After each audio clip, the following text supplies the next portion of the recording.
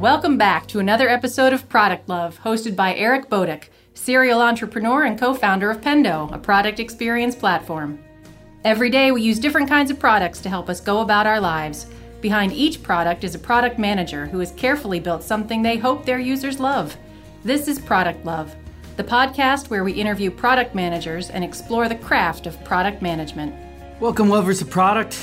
If you love listening to this podcast, you might be interested to know that some of our previous guests will be headlining the Product Craft Conference. So the Product Craft Conference is in San Francisco. It's coming up. It's on February 25th, and tickets are on sale now. You can get them at productcraft.com/conference. Well, welcome, lovers of product. Today I'm here with Jason Mueller, VP of Product at Pendo. So Jason, why don't you kick this off by giving us a quick little overview of your background? Sure, happy to, and thanks for having me. So my background, how I ended up in products. I started off doing a lot of design work. I would say early on, I had like bootleg copies of Photoshop back in the day, and I think I got to a point where I really wanted to build a lot of the things that I was designing. So I started studying engineering at NC State, and then I added on a business major during that, and was fortunate enough, I had good mentors early and took the plunge to do our first startup when we were in school, ended up moving to the West Coast and have been doing product out there for a while before coming back here to Raleigh. Awesome. So talk to me about the early experience. Yeah, sure. So maybe if I start with the first startup, when I was at NC State, we were doing a lot of app development on the Facebook platform, right, when it first came out. And one of the engineers that I met was living in New York. He was eventually going to go to Duke. We became friends, and through that process, we found out that he had this cool spreadsheet that helped him forecast where he was going to get accepted into various universities, which is kind of a fun and nerdy approach to the college admissions process. Eventually, we started to build an app to do something very similar. So was he accurate? Yeah, he was. He was also very smart though. So I think he had his pick of the litter. But we ended up productizing a lot of what he built, and that's kind of what turned in to this Facebook app. And we ended up amassing good early usage. But this was back when you could do things like invite 5 friends to see your results. So they had a lot of these viral mechanisms built into the platform, which they ended up parting ways with because they became incredibly annoying. We took advantage of that early, showed kind of early adoption, and then new enterprise associates ended up giving us $1 million, and we got to work out of their office off Sand Hill Road to get started. So talk to me more about that journey at MyFit. What did you learn from it? And it had to be a really cool experience working out of NEA because there's a lot of interesting companies that got incubated there. Yeah, for sure. And I mean, our $1 million was probably a rounding error for their, I think, $12 billion fund at the time. But yeah, as part of that experience, Max and I got to work out of their office. So, the office next to us was Mike Ramsey, who founded TiVo. And you're how old right now? So at the time, I think I was 21, and I think Max was 18 or 19. So I think he'd only been at Duke for a couple years before we ended up shifting over to NEA. So sorry, you're sitting next to the founder of TiVo. Yeah, which was a wild experience. And then, Kitu, who did Healthion and WebMD, was our other neighbor at the office. And then Patrick Chung was our partner at NEA. And it was great. It was just kind of an early crash course on, focus on the product. We'll kind of help take care of the rest. And I think that's one of the benefits of raising capital from a firm that already has all the infrastructure in place. You don't have to worry about it as much early on as founders. But yeah, so the MyFit experience was wild. We made a lot of mistakes. We didn't really know what the hell we were doing. We were passionate about, building apps, but we were brand new to, MyFit would predict your likelihood of being accepted or rejected at college ahead of time. And then we would try to give you more demonstrable guidance on what you could improve or how you could focus, or we would help you discover universities you might not otherwise be thinking about, which was a lot of fun. I think we could have focused more. I think product market fit is so critical. There's a lot of literature on product market fit now. I think 10 or 12 years ago, we knew we needed a focus, but there was a little we needed more pushing probably on why product market fit was so critical, and nothing else really mattered at that point. So I think, look, with MyFit, we built an awesome network.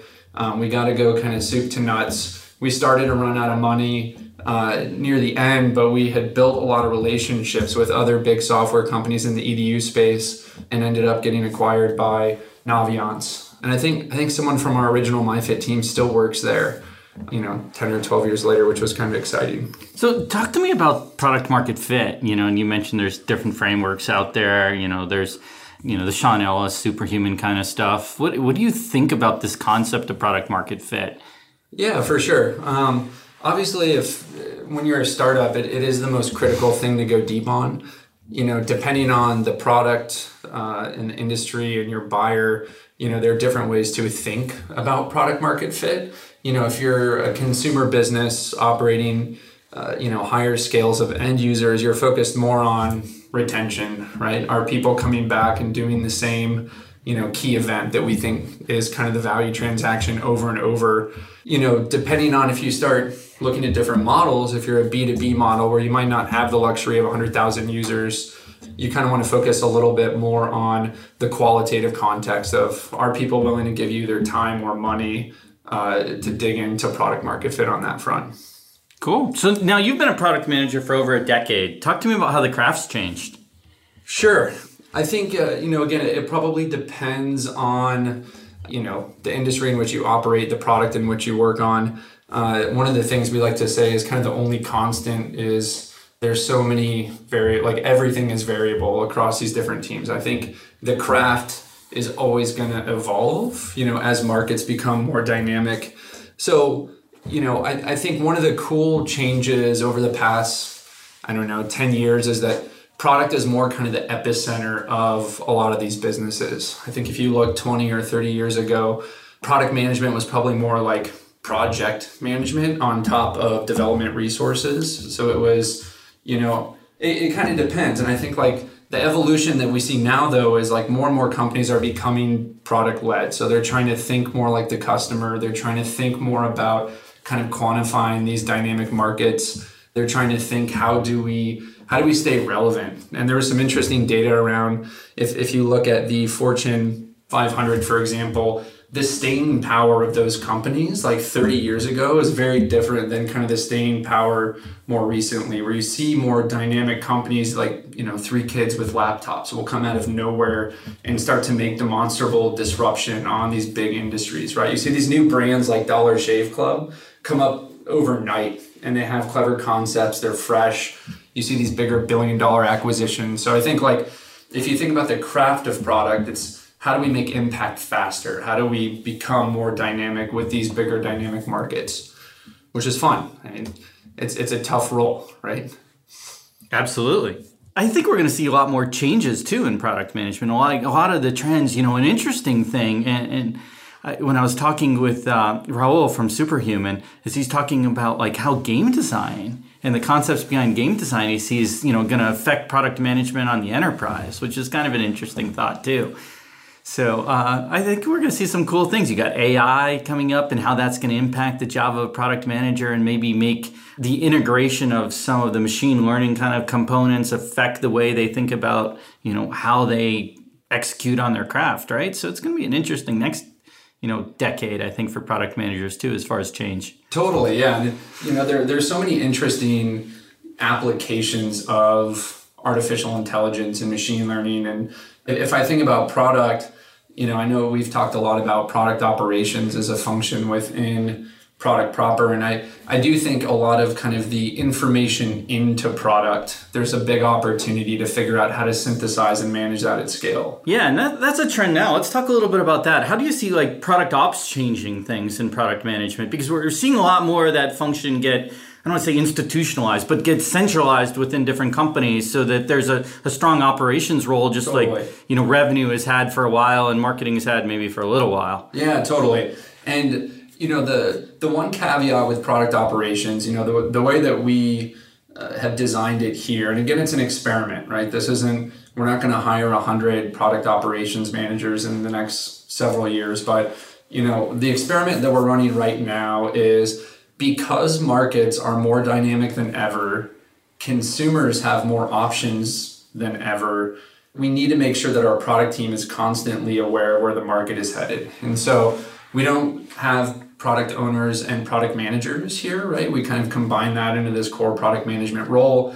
We want those PMs spending as much time with customer-facing teams and customers alike to identify more of these trends, to be as close as they can to the needs and how the needs are evolving. And so when we think about product operations, there's still the whole business that needs to be ran, right? There's this big retention bucket, and then there's the growth bucket. So when we think about retention, product operations is servicing the entire internal organization. So, if there's a prospect request, if there's an at-risk request, if there is kind of this sea of customer requests that are coming in, that team is gold on figuring out how to automate a process in so that we get better signal from noise across all of the requests that are coming in a product. So one of the things we like to point out is we're not creating a firewall between product managers and internal teams. We're actually creating stronger bridges and more consistent processes of communication in and out. And I know we've talked before too about the differences between consumer product management roles and kind of B2B product management roles. In consumer roles, if you have the luxury of end user scale, you can kind of run experiments and see if these things take or not. Whereas if you're in a B2B position where every single customer matters, especially depending on your average contract value, you need a lot of information synthesis kind of coming in. And so that's kind of how we see product ops, lending a hand right now. So stepping back to your career, right? You started at MyFit at an early age and got exposed to some really interesting stuff, right? Just the people you were kind of, sharing the office with, so to speak. And then since then, you've done a lot in product management at a bunch of different companies. See if I remember the list: Yelp, Clearside, Brightloom, User Voice, and now Pendo. So what advice can you give product managers out there when they're thinking about, their career path? Yeah, for sure. I get asked kind of a related question pretty regularly, which is you have all these smart new grads coming from universities. There are even universities now that actually have curriculum around product management. I know we engage with CMU, among others. Go Tartans. That's right. But yeah, it kind of comes down to the person and kind of what you want to learn. So my advice to anyone is optimize for what you want to learn and make sure that whatever you're doing speeds up your ability to learn, right? And then you always want to balance that with make sure you get paid when you're doing great work and you're working hard. So if I think about the role of product management, you're going to learn different things at different sizes and stages of various businesses rather. We jumped right into the deep end doing a startup and we screwed a bunch of stuff up. Instead of focusing on just product market fit, we started to learn more about kind of the finance side of the business. We focus on the marketing side. We focus on the sales side. We focus on, there's all these other curriculum you have to get up to speed on. And so therefore you kind of have, you end up with kind of a breadth of information that's maybe, 100 to 1,000 feet deep. Whereas if we would have gone to a bigger company out of the gate and I would have joined a product team that already had 10 or 20 product managers, over 100 engineers, that was already kind of well ran, organized, I probably would have got more of the product management brass tacks. And so not to say one approach is better than the other. I do think on average, if you want to get in a product, your odds are probably a little bit better going to an existing world-class product team, right? That already has the infrastructure in place, that has training in place to get you up to speed. If you go the startup route, again, it's much higher risk. You're going to learn more of a breadth of things, but I think both are interesting. I imagine a mix of the two is ideal. Get involved in a startup, get that experience, and also find somewhere that you're impressed by their product. Yeah. And by their product management. Be totally. I can learn from those guys, Totally. like Shopify or whoever it happens to be. Yeah. One of my friends was always really good at reminding me, a lot of times you hear people want to get into startups because they want to make an impact. They have to steer the ship. They want to make a big impact. And his point was always, you realize you can make a really big impact a lot easier. You're like, oh, how? It's like, well, go to a company that already reaches 100 million people, right? You can go push a feature at Yelp to 10 million people over lunch. That's a pretty big impact pretty quick, which is why I thought Yelp was kind of a cool transition from a startup, in that when you have the luxury of scale and you You have leadership like Jeremy and and Eric. Eric was our VP of product at Yelp. They were really open. You had like full autonomy as a PM there, which was really cool. And then we had an experiments council that makes sure you wouldn't mess anything up. So if you have a big feature idea, you design it, you work with a small team of engineers, you go to the experiments council, they set your measures of success, they'll run it to a cohort of users, and they'll tell you after lunch if it was, a success or not in terms of an experiment. And that was a fun way to know you weren't going to get in too much trouble shipping features at Yelp to that many people. Yeah, talk to me a little more about Experiments Council, because a lot of the enterprise people probably aren't as familiar with that concept just because of scale. Yeah. I mean, it was super cool. I mean, obviously other big consumer brands all have a similar function. If you look at Facebook or Google or Pinterest or Airbnb, they're super fine-tuned on running small cohort experiments. It was great. I think the upside when compared to B2B, if you think about B2B, you might have an average contract value of 50 grand, 100 grand, $1 million. You can't really experiment on those people as effectively, right? Like if you have a customer paying you $1 million and you have a junior PM with a big idea and they ship it, and then half of that team gets that feature and they're like, what the hell is this? Like, my team's not trained on it. We have a very specific workflow. There's a lot more money than $1 million riding on this product. That's why we pay you $1 million for it.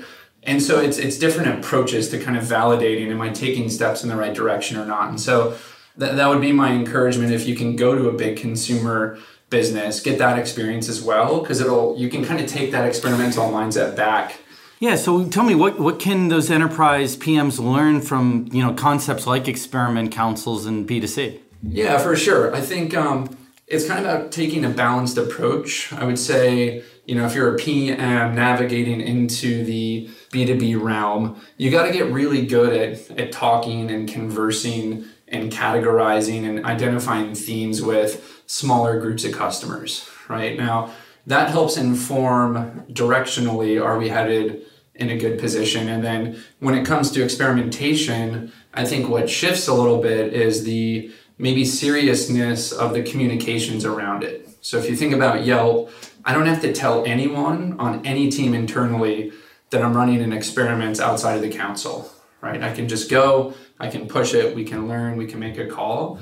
When you go to B2B, you need more infrastructure around partnering with product marketing, partnering with internal comms, partnering with sales success. You need to inform all of these teams when you are, for example, rolling something into a closed beta or an open beta or pushing something to be generally available. So there are these different gates that you can operate in which these bigger customers will come in. And I think that's kind of where the balance is, right? You can't surprise people with these tests. They kind of have to be a little bit more methodical in how you're communicating it internally and to customers. Absolutely. So let's dig into that a little bit more. You've worked at both, not necessarily experiment councils, but consumer and B2B SaaS, right? You've worked at both. Does product management look different in those two businesses beyond just the things we've covered already?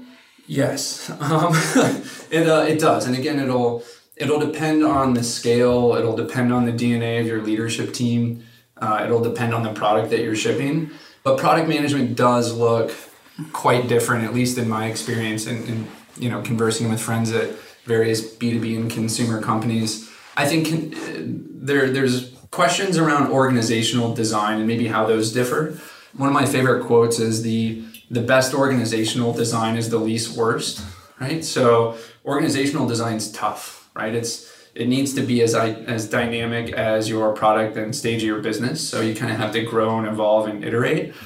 If I think about the roles and responsibilities of product managers in maybe more of a consumer environment, you need to have a very, very close pulse on bigger market trends outside of maybe just what your product does. And the reason is users are finicky, right? If you have 1 million users and, depending on your business model, something new comes out, the switching costs are almost zero, right? If you're maybe not even paying for a product or paying a very, very little amount, switching costs are negligible. So you could see these big flocks of users go from, MySpace to Facebook to Instagram to TikTok. And it's just, these things can sprout overnight, right? So as a product manager, I really need to understand kind of the psychology of the masses. Whereas if you're at a B2B business and you might have annual contracts, for example, no one's going to, just shift their opinion on how these things work overnight,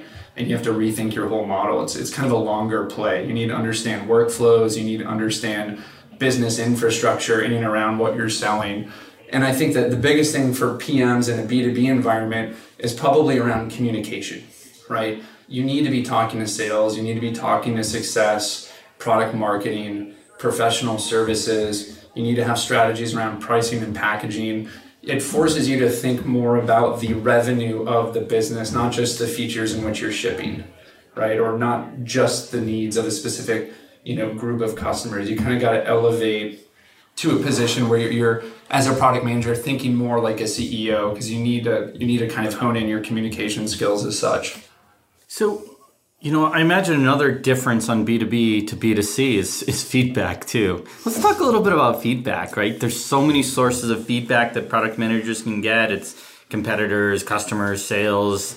In the enterprise, you have the customer success groups. How do you distinguish and manage that through what can be like a river of noise? Get the signal out of all that noise. Yeah, for sure. So, definitely more experience in B2B leveraging qualitative feedback. I think if you have 100 million users parsing through, forums, there's a bunch of trolls out there. It could be harder separating the signal from noise when you have 100 million people. And even at that scale, your feedback's going to look a lot like automated spam to a degree, right? Any way that channels can come in. I think for B2B, the exciting part and kind of where we're at now with feedback is all of the business infrastructure keeps getting more and more integrated.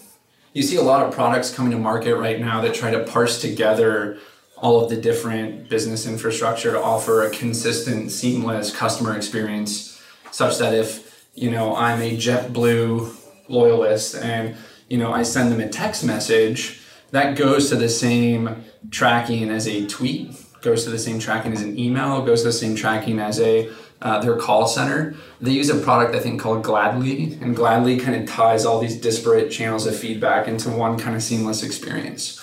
So as an end user, I could send you a text and they could reference an email that I sent 3 months ago, which is kind of cool. So I like that analogy for just SaaS products in general. If you have Salesforce, for example, as your CRM, and a sales rep is taking notes in Salesforce about a feature request that a prospect has, being able to get your hands on that information is very valuable. Similarly, if your customer success team has an at-risk customer who needs a specific integration, getting your hands on that is very valuable. And then giving consumers easy ways to voice their opinion on what they want is very valuable. So I think a lot of product managers now are trying to figure out, how do I have a single source of truth for all the feedback coming in? And it's not to say that, you want to look through 10,000 pieces of feedback line by line, although a lot of these businesses do it. I think it's a part of the practice, but it's figuring out how do you thematically understand the directions of needs that exist, right? So when we were working on Eats and Brightloom, the product there was we were basically automating a lot of the retail experience and doing a lot of kind of marketing automation on top of that. We ended up opening, 5 or 6 restaurants to kind of prove out this model. And after every $6 bowl of food that we sold, we would send an email out, kind of like Uber did, and give people the opportunity to say 1 through 5. Mostly it'll normalize to 4.2. We didn't care about as much of that as we did the categorical reasons for when people were pissed, right? So if people gave us a 1, 2, or 3, we would start to hone in what are the 6 categories we want people to start verbalizing, so that thematically we were able to create sub-themes off each of those. And that type of feedback really just helped organize parts of the business, right? It wasn't any one particular feature request as much as it was thematically, hey, people want, their food to come out in 40 seconds. So there's this speed category that for whatever reason our loyalists really care about. So let's dig into that and set some, KPIs on top of speed. So it's like directionality, right? Like directionally, yeah, absolutely. Where do we dig in? And it leads into features, right? So we can talk about that. Like, how do you kind of dig into and understand what people want versus what people really need? And do you dig in via customer interviews to understand the context more? Take me through that process of like understanding, how to apply that feedback into features and group those into the wants versus needs to drive that product direction. Yeah, for sure. And I think Hannah, who was a CEO of Receptive is a feedback tool that we acquired, which is now Pendo Feedback. Hannah is like the best at trying to understand themes in feedback and how to actually use feedback at scale. One of the things that I learned from Hannah was like humans naturally request things in the form of features, right? I want you guys to go build PDF export. So as part of their learning, they try to figure out how do you ask questions that tease out more the needs ahead of time, right? That way product managers don't have to unpack specific feature requests. If you ask a user a line of questioning along the lines of like, what are you trying to accomplish? You know, where is the pain? That starts to get more to the root cause of a feature request, for example. And those things are far more valuable to product teams, right? If all we did was build what people asked for, we would kind of end up with an outdated product, no matter how fast we did that. I think what we want to do is we want to kind of unpack a feature request into a need, and then we need to categorize the needs, and then we need to place bets on how big is the market opportunity if we address this need over this need. And so to me, it's kind of like abstracting the feedback down to more actionable needs that then you can kind of quantify a market opportunity against. And now you segment or categorize that based upon like how much that customer or prospect fits into, you know, your positioning. So like, are you going after the customers that maybe are close to being your ideal customer so you can kind of push them there, as opposed to going after the ones that maybe in the Eatsa case tried it once and absolutely hated 3 categories and you're like, well, I got a lot of work to turn them into a loyal customer, right? Yeah. I mean, going back to the superhuman survey, part of their analysis is interesting, right? If you ask someone, how disappointed would you be if you could no longer use this product, right? The people that say very disappointed, yeah, you should probably understand them. You should understand the themes and categories as why. Then there's a grouping that's somewhat disappointed, and then there's a group that's like not disappointed at all. You know, they use funny language. They're like, we're going to politely disregard the people who wouldn't be disappointed at all. Why? Like the odds of us converting them versus the people that are somewhat disappointed and very disappointed, the delta there is smaller, and those are probably more our, you know, addressable market long term. I think, I think it kind of comes down to communication for the people who you aren't going to service. That's the muscle you got to get really good at. So, you know, if people ask you to build something and you can kind of look at your vision and where the market is headed, if it's not aligned, it's totally fair and actually appreciated if you say, no, we're not going to do it, and here's why. You can actually build really loyal customers if you help them to maybe rethink what their pain is and kind of what we believe the bigger pain to be long term and how we want to address it. Atlassian did a super cool experiment where when people submit feature requests, all they did initially was have an email that was automated that would say, hey, we really appreciate your request. Here are the next 5 things we are doing, right? So they would kind of play back some of their near-term roadmap, and they saw like a demonstrable improvement to NPS doing that, right? So it's, you know, I think that's kind of a cool mechanism you're almost kind of coaching the user up to where we think the bigger gains are. And if you can get them bought into that, they're more willing to drop kind of these lower level feature requests that they might perceive to be the biggest pain at the time. Yeah, and being able to explain to them why you're doing those 5 things and how that can impact, I guess, their business or their job or what they're trying to do. Totally. There's definitely a market opportunity for a product to figure out how to automate some of that coaching, right? Like one of my other favorite quotes is like, when you get tired of talking about it, people are just starting to listen. That's true internally and with customers, right? So you could sit down with a sales rep, tell them something 3 times and like, oh, I get it. Yeah, I get it. A month later, they're not kind of pitching the way in which you coach. And so like,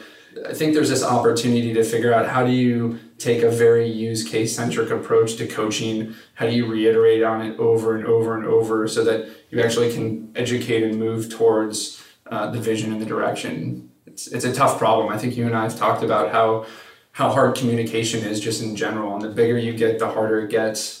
And there's no perfect playbook for it. You know, I think a lot of product managers are looking for what's the playbook on how to do product at 1,000-person company making X million dollars a year in revenue. And it's like, there's too many variables at play to give you a playbook. Yeah, and communication, especially at scale, both internally and externally, is a challenge. Right? Yeah, which is why like one of my other favorite ways to disarm folks internally is to always ask how we can improve.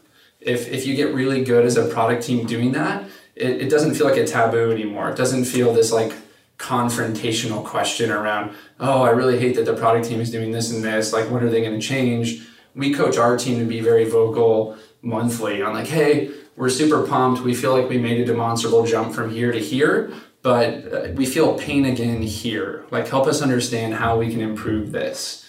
And I think Ray Dalio, he has this book on principles. They have a similar notion in that book that talks a lot about just identifying pain and making that a normal part of the conversation at your company. Pain is just an opportunity, usually in disguise. So if you can get people more, candidly talking about where the pain exists, it's super easy to adjust. I think most product teams in the nature of their jobs are flexible. So it's like, we can do whatever is best for the business, but you guys got to help us understand what those pivots look like, So we talked a little about scale and then in around communications, but there's also the scaling of growth, right? So you have secret weapons for that?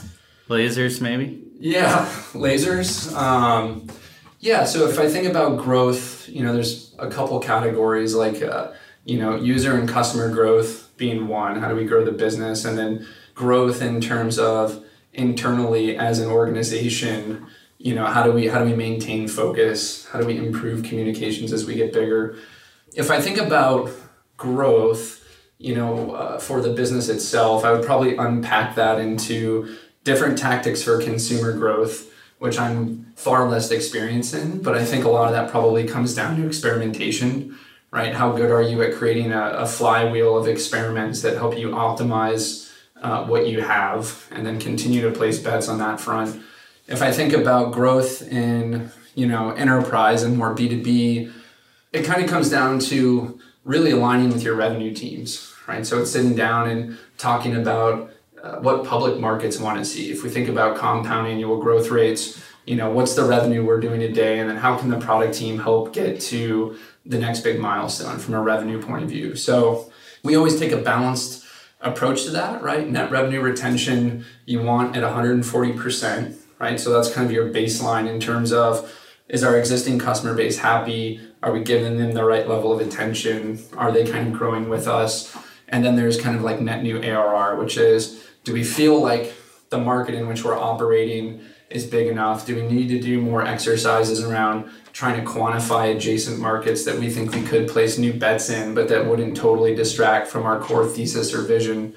And so I think growth in the enterprise is kind of, you got to be patient. It's kind of a long-term play. There's no one experiment that's going to get you from 50 million to 300 million. Whereas in consumer businesses, you can see more of those multiples. Now, there's always exceptions to that rule, right? I think there's a lot of really cool enterprise businesses that have figured out how to achieve those multiples of growth. But I think for, B2B SaaS, it's about consistency. It's about predictable revenue. It's about, if you have existing contracts in place, how do you go from an ACV of $100,000 to $500,000? Like, what's your business model? How might you iterate on that over time to get it closer to the multiples you want? So it's hard. Like, it really depends on, again, the product in which you're selling. But I think it's just important, B2B, focus on the revenue, focus on really understanding and trying to quantify what the problem is, right? A lot of these outside-in selling approaches says if you can quantify the problem, then budgets don't matter, right? Because these executives, depending on your economic buyer, have timelines and initiatives. And if you can speed these things up, you're going to kick ass, right? If you can come in and say, look, I'm not going to walk you through a list of 100 features. The last thing I want to do is end up in a spreadsheet with 3 other tabs of competitors and talk about features. I want to talk more about how we're going to partner with you for growth so that if you buy us today, we'll be with you for 10 years. And I think that's why the interpersonal skills of product are super important, because you need to be able to navigate those conversations and just not bullshit people, right? Like, I don't want to show someone a 12-month roadmap and lead them to believe it's accurate. I want to say, yeah, directionally, this is what we're pumped about. Here's why it aligns with what you're pumped about. And then the proof is in the pudding. So a quarter from now, let's check in and see what we've called our shot on and kind of take steps that way. Yeah, I mean, another area of digging into that communication and friction and just organization is, the interaction between products and the other teams around product, like engineering and design, if design's not part of the product org. What advice do you have for those junior PMs who are working across there and trying to influence people that may be, more senior than them? And maybe influence isn't the right word. Just, what advice do you have on kind of getting those teams to gel and work together well? Yeah, for sure. So if, we kind of call it the iron triangle in terms of product design and engineering. We talked a little bit earlier about kind of the evolving role of the product manager, which I think maybe is important to reference. Historically, if you think about kind of the waterfall approach to product development, PMs were very focused on product requirements documents. So go talk to customers, go sit down and draft a 40-page PRD, go then sit down with design. Design can do all the high fidelity mocks ahead of time. We'll package it up in this thing and then throw it over the wall to the development team. Then they'll go build it. And then a year from now, we'll have the first version of it. I think the evolution now is, how can the product manager be more of the beacon of understanding, right? So, coaching your product team to really focus on the why, right? There's a million books on this and why it's important, but you want the product manager to come first to the design lead and the tech lead, and you want to sit down and just have a conversation about the objectives of the business. Hey, here's why we're excited, right? You got to be motivational and inspirational. Here's what we think the market opportunity is. And then we're getting asked as a team, how do we impact that metric? What could we be doing next to help move this metric? And that's where you really need to focus on quantifying the need and kind of describing the why with more context, whether it's usage data or customer quotes or market research. And so there's no better way to get buy-in than doing that. You sit the team down as a team, but you start kind of with your lead so that the three of you can first align. And then we've done this before, which goes very far, is if you do a good enough job at that, the technical lead or the design lead could lead the same kickoff with the greater feature team, right? So you could have a technical lead sit down and talk about market opportunities, talk about the why, and then you get quicker, faster buy-in from the rest of the engineering team on these things. So even if you're a junior product manager, this happens all the time. Like you're saying, you could have the average age of your feature team might be 38, and you might be a 23-year-old product manager. And so there's this natural human thing that kicks in. It's oh my God, I should be leading all of these very experienced people in these different fields, and I'm nervous, I'm scared. What the hell am I doing here? You get a lot of imposter syndrome. There's a lot of literature on that as well.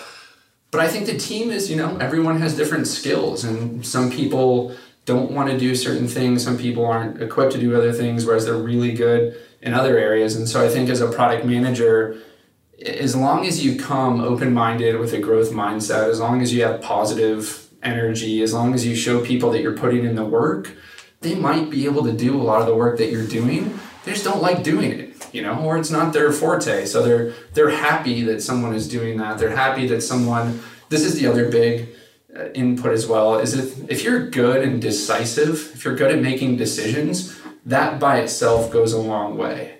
Nothing is more empowering than having someone come in and say, look, with the information we have, this feels like the right direction. I don't know if it is for certain, but I'm going to make the call to go this way. That is a small, subtle thing that goes a long way. I think a lot of humans are naturally scared to just be decisive in certain environments, but I think that's what you pay great product managers for. You pay them to make decisions, right? You pay them to set the course and go. Whereas it's natural, one of my other mentors is as long as you're right more than 50% of the time, and as long as we're moving fast enough, I'm happy, right? What I'm not happy with is if we go very slow and we only make a few decisions and one of those ends up being wrong, then that's not good. We need to create more of a flywheel of speed on that front. I think that's a huge advantage for any company. Can you be more decisive? Amazon has a lot of, very public posts on this where there's kind of one-way and two-way decisions, right? One-way door decisions really can't be undone. So a lot of times the CEO will make those, whereas if it's a two-way door decision, make it move on. If you can always go back, but just be right on average. Yeah, so which leads me to conversation about hiring. Like, talk to me about hiring product managers. What skills do you look for in these people? How do you test for those skills? Yeah, for sure. Hiring for product's hard. I think once you especially get to a certain level of interviewing product managers, they're good at talking, they're fast, they can hit on a lot of the key points, they can say a lot of the right things. I think the things that we like to test on are more around examples of, show me where you had a bias to act, right? Show me where you're able to break down your own roadblocks. Show me when you made a decision that was actually wrong, and how did you reflect on that with your team, right? Did you build more confidence in your team even though the decision was wrong? How did you overcome it? So I think at the end of the day, if you think about organizational design, the reason that we create these little autonomous feature teams is that with very little dependencies is that so they can kind of move on their own. And so when we talk to and interview various product managers, we try to look for signals that are related on that front. Like, help me understand how you took a revenue goal and made a demonstrable impact to it. That to me is far more interesting than a list of 20 features that you've shipped, right? I want to focus more on the outcomes. Like, what is one thing that you're incredibly proud of? What is one thing that if you could do it totally differently, knowing what you know now, how would you have changed your approach? And the reason that we like that question is you really want people that reflect on each of the decisions so that if they were wrong, they're kind of constantly course correcting and learning so they don't make the same, mistake again. So I'd say if you're interviewing for product management roles, like, lead with examples, right? I don't care how good you are at understanding agile processes, right? Like, I don't care as much about the process of product because I think those things can be trained pretty effectively. I want to know more about kind of the grit and rigor and ambition of the person coming in, because no matter the stage of the business, things are going to get hard at some point. And like, that's where true leadership kind of shines, right? When things get hard and it's the end of the world, is this person going to be the one continuing to motivate and inspire people out of those troughs? Because that to me is worth way more than a product manager who keeps the train on the track when everything is great, right? And if you are the PM who just keeps the train on the track, I would always be looking at ways to make what you already have better, more effective, challenge the status quo, figure out, are we leaving money on the table, things like that. So jumping back to product ops, are the skills you look for different? Is that role different in some ways that you'd look for from the product manager? Take me through, like, when you're hiring in that particular role, is it what you're looking for? Yeah, and our product ops function is still new, so I do think we're still navigating, more signals that we think will lead to a good product ops manager in today. I think from a skills point of view, communication is paramount between both. Right. So if you're in product ops and your roles and responsibility are collecting all the pipes of information into product and then also pushing information back out, you have to be really good at communication. I think that's true for product management as well.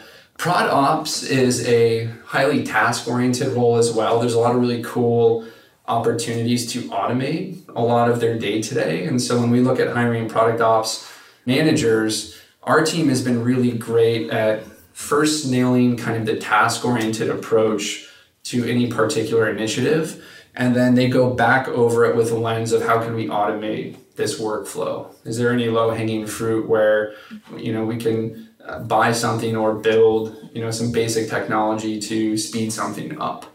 So I think product ops is kind of one of these fun, if you're like this like good type A personality, high attention to detail, really trying to figure out how to optimize yourself out of the role, then that's like a really good sign that I think you have the right people in that position. And I also think it's an interesting transition in a product, right? You see people from customer success who want to go directly in a product. And I think we've gotten great people through that avenue.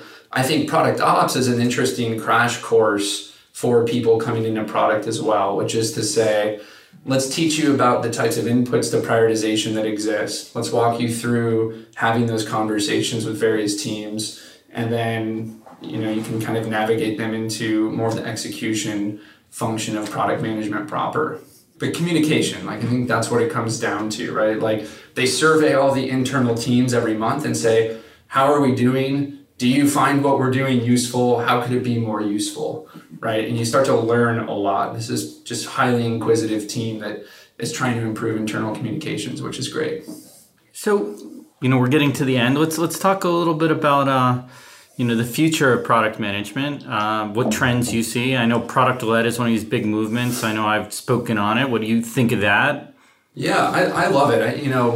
Joe Chernoff had a slide in one of his recent presentations that kind of showed, I think it was like a bunch of zebra at a watering hole. And I'm like, oh no, what is this slide?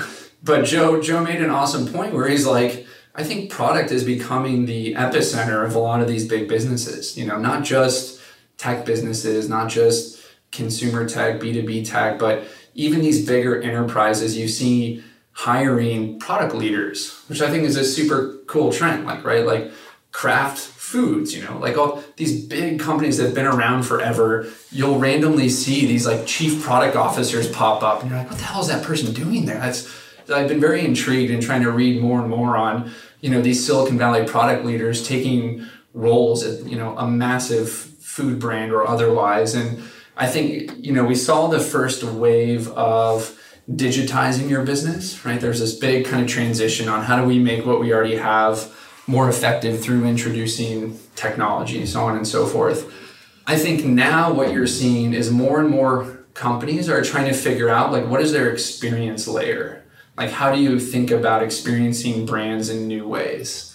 My friend Jack, who he recently put out an article on LinkedIn, he was the VP of product at WeWork, and he's starting to he's transitioning into kind of a new position, and he put out this very thoughtful post on like the evolution of just how humans engage in general with technology and how other big brands are trying to hire these product leaders to figure out how do we productize what was very much so kind of an offline brand into the new world, right? And I think there's a lot of interesting trends on that front. There's a lot recently on Katzenberg's new company with Meg Whitman on, I think it's Quibi or something. It's like Quick Bits, but their whole thesis is that humans have like a 10-minute attention span at best for lengthy content even. And so their new, this massive media company is forming around just very quick consumable, mobile content. It's, 5 minutes, 9 minutes, 10 minutes.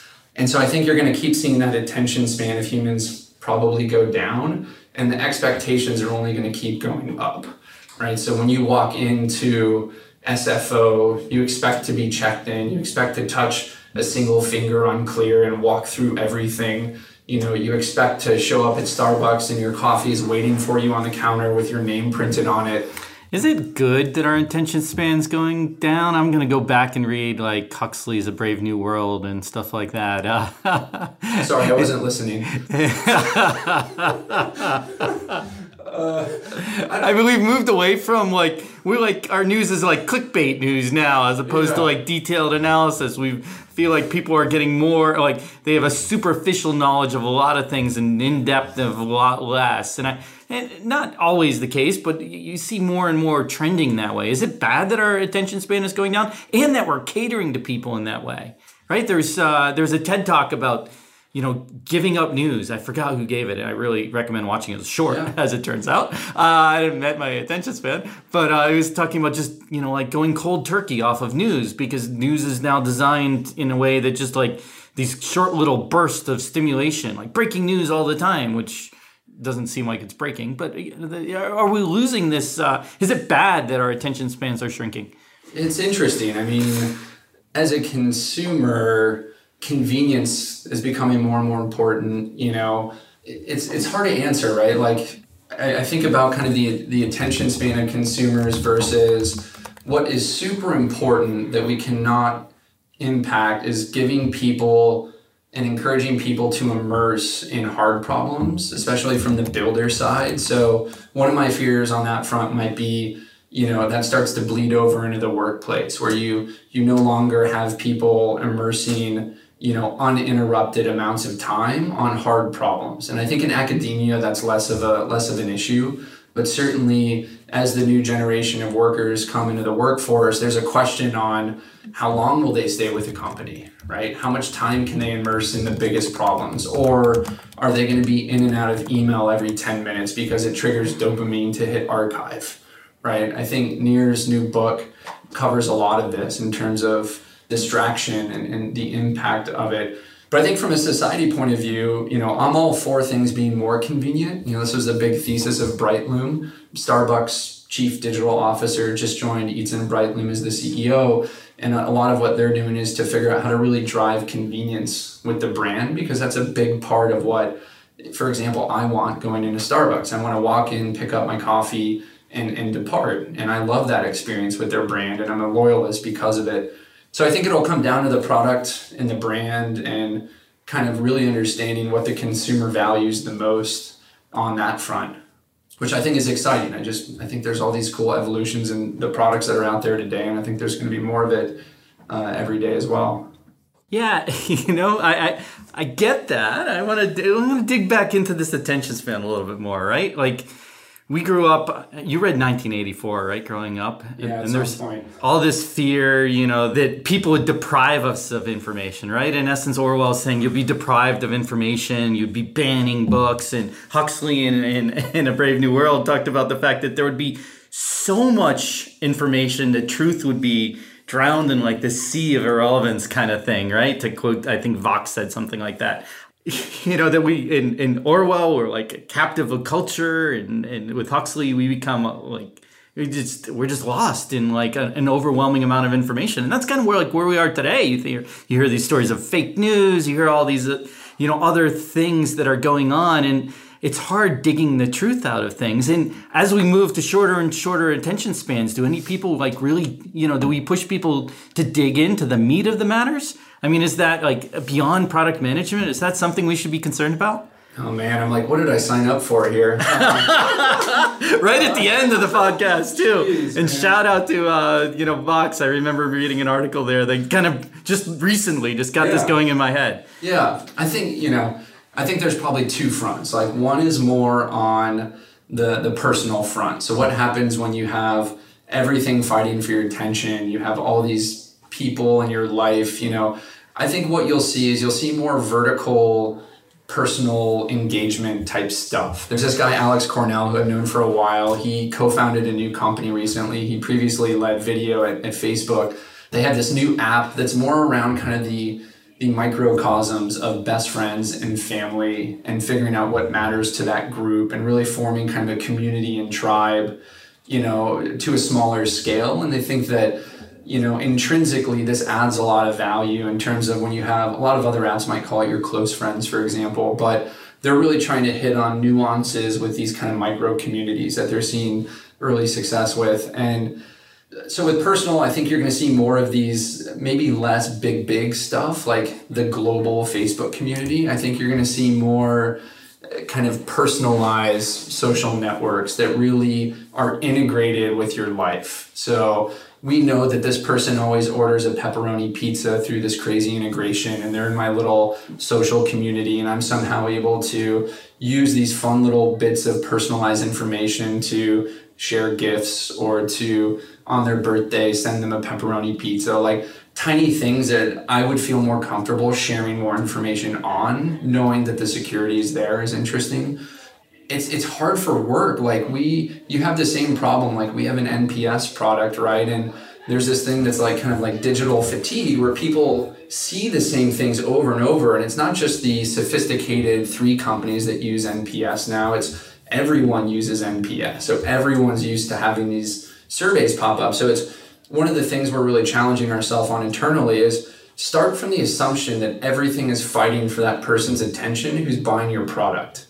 Right? So if you're selling into the enterprise, remove all the fat from your product that you can, that really focuses on the true value transactions that happen. I think it's natural, the older your company gets, the more you think you need to jam in more bells and whistles. I think another approach could be, how do you make what you already have even better, even more convenient, even more integrated, even more less touch, such that it's accomplishing the thing that needs to get done almost as a process in the background so that humans can then refocus on what they're best at, right? And so I think anyone who's building products, that's kind of an interesting lens to look through, is like, what if what we already have is pretty great, but we can just keep making the pain less and less, right? Or as a running process in the background. Yeah, I think there's a lot of stuff we can learn. And it's reminding me that the Vox article is written by, is quoting from Neil Postman's Amusing Ourselves to Death, which was written back in 85 and was applied to television, and television kind of replacing like print and books as a way to consume information. And now we're at the point where social media like takes that to a whole nother level. I mean, it's much worse than television as far as brevity and potential for abuse, right, as we've seen. But we can do a whole podcast on that. Yeah. Let's wrap this up today by talking about two things about Jason. What's your favorite product?